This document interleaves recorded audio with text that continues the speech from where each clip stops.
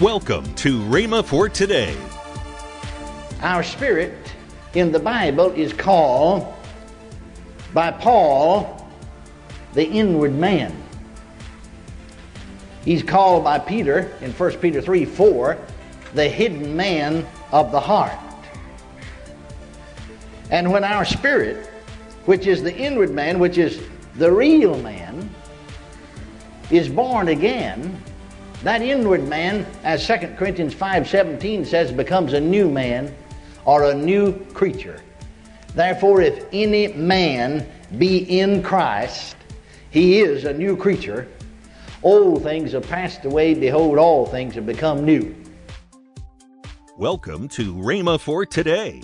Kenneth E. Hagin continues his teaching, How You Can Be Led by the Spirit of God, Volume 1.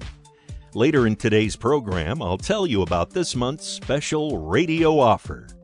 Right now, let's join Kenneth E. Hagin for today's message. We'll invite you to open your Bibles, please, to the 8th chapter of Romans and to the 20th chapter of Proverbs. These verses will be our text for this particular series of lessons. Here are two verses. We'll read these verses every time for a while because they have to do with what we're talking about. Verse 14, for as many as are led by the Spirit of God, they are the sons of God. The 16th verse said, the Spirit itself, or as the margin says, himself, beareth witness with our spirit that we are the children of God.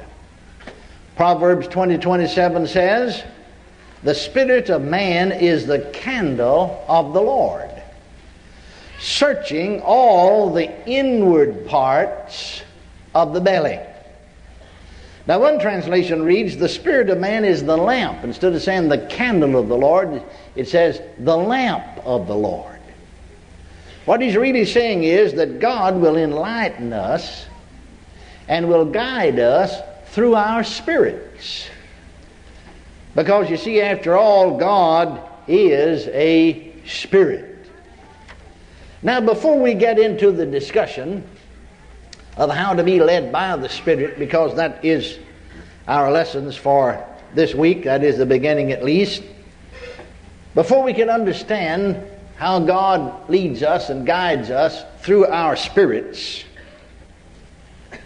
let's realize this, that man is spirit, soul, and body. A better way to say it, that man is really a spirit, he has a soul, and he lives in a body.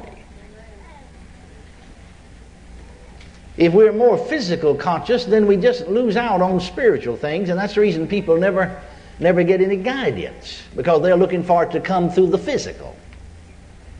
If we're more conscious of the mental, then you can understand why people would fail to receive guidance, for they're looking for it in the mental, and it is not in the mental realm, it's in the spirit.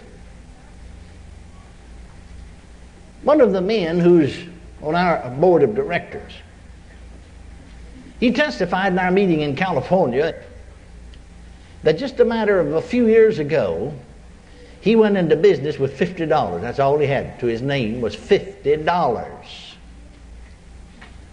But by listening, he was not married. He didn't marry till he was about 30 years of age, or right close to it. Maybe a little beyond that. And by listening to these tapes over and over again, particularly my tape on how to train the human spirit.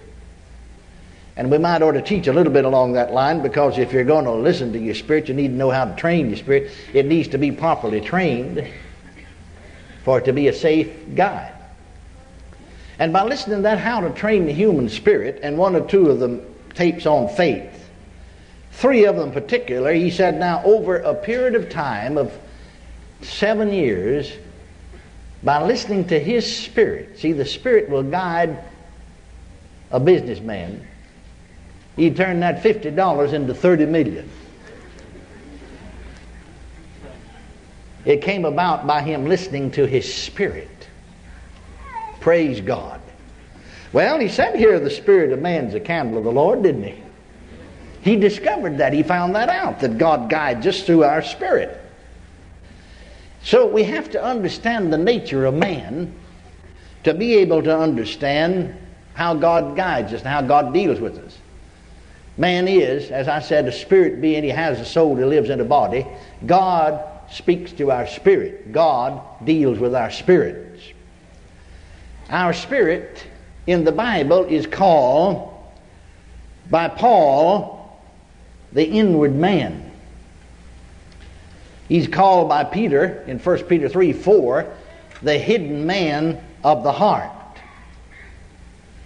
And when our spirit, which is the inward man, which is the real man, is born again, that inward man, as 2 Corinthians 5:17 says, becomes a new man or a new creature. Therefore, if any man be in Christ, he is a new creature. Old things have passed away, behold, all things have become new. Now, God intended that we as Christians, and that's what happened to this man that I spoke of here, that we should let that inward man dominate us and not the flesh and not even our natural minds. We need to think of ourselves as spirit beings possessing souls and living in bodies. If you'll think like that, it'll help your faith and it'll help you to become more conscious of spiritual things. Then we need to recognize the difference between a spirit and soul. Because so much of the time in all of our Christian endeavor and work, most all of us have made that mistake. I did myself. Of just speaking of them as being the same, sort of interchanging them. Seeming to think that they're the same. I've asked Bible teachers, leading Bible teachers, and outstanding evangelists, and ministers across the nation, and many of them, when I asked them, looked at me in surprise and said, well, I always thought they were the same. That's what they said to me. I said, I thought that too one day. But they couldn't be the same. If they can be divided, they couldn't be the same. Paul, you know, in 1 Thessalonians 5:20, 3 writing to the church at Thessalonica, said, I pray God, your whole spirit, see, he starts right with the heart of man, the very center of his being comes to the outside. Your whole spirit and soul and body be preserved blameless unto the coming of the Son of Man. Well, if we're going to say the spirit and the soul are the same, it'd be just as scriptural to say the body and the soul are the same. But no, they're not. Now, how can you divide them? That's a difficult thing. The only way in the world that you can divide them is with the Word of God. You'll never do it with natural human thinking. You see, Hebrews 4:12 said, for the Word of God is quick and powerful and sharper than any two-edged sword, piercing even to the dividing asunder of soul and spirit. Now, we've not been able to divide them as we ought because we're more soul conscious than we are spirit conscious. You see, our understanding is a part of our soul. With our bodies, we contact the physical realm. With our spirit, we contact the spiritual realm. With our souls, we contact the intellectual realm. That's the best way and the simplest way to say it. And after all, those are the only three worlds that you live in, or the three realms that you contact. If you ever contact any other realm, you let me know. Amen. Of course you are not. And after all, that's the only thing, after studying, I suppose, on this subject for 15 years, never really coming to a conclusion that satisfied my heart, my spirit. Then one day I just wrote it down like that. I wrote down what I knew. I said, well, I know this. With the physical body, or with the physical, I contact the physical realm. With the spirit, I contact the spiritual realm. Well, that only left one other realm I contacted. That was the intellectual realm, and that only left one other part of me to contact that realm. With the soul, I contact the intellectual realm. Now, It ought to be easy, as I said, and I want to repeat it. These are so important. It should be easy for Spirit-filled people, especially, to locate their spirit. Because in 1 Corinthians 14:14, Paul said, "For if I pray in an unknown tongue, my spirit prayeth, but my understanding is unfruitful." My mind, my human thinking, my understanding didn't know what it said. In other words, that's not my soul praying. That's my spirit. That's what Paul said. My spirit prayeth. My spirit prayeth. That wasn't my soul praying, wasn't my intellect or my mind or my understanding praying. It's my spirit that prayeth. Well, you can see then that he said here in Proverbs, the spirit of man is the candle of the Lord, searching all the inward parts of the body or the belly. Now, when a man's born again, when a man becomes a new creation in Christ, eternal life is imparted to his spirit.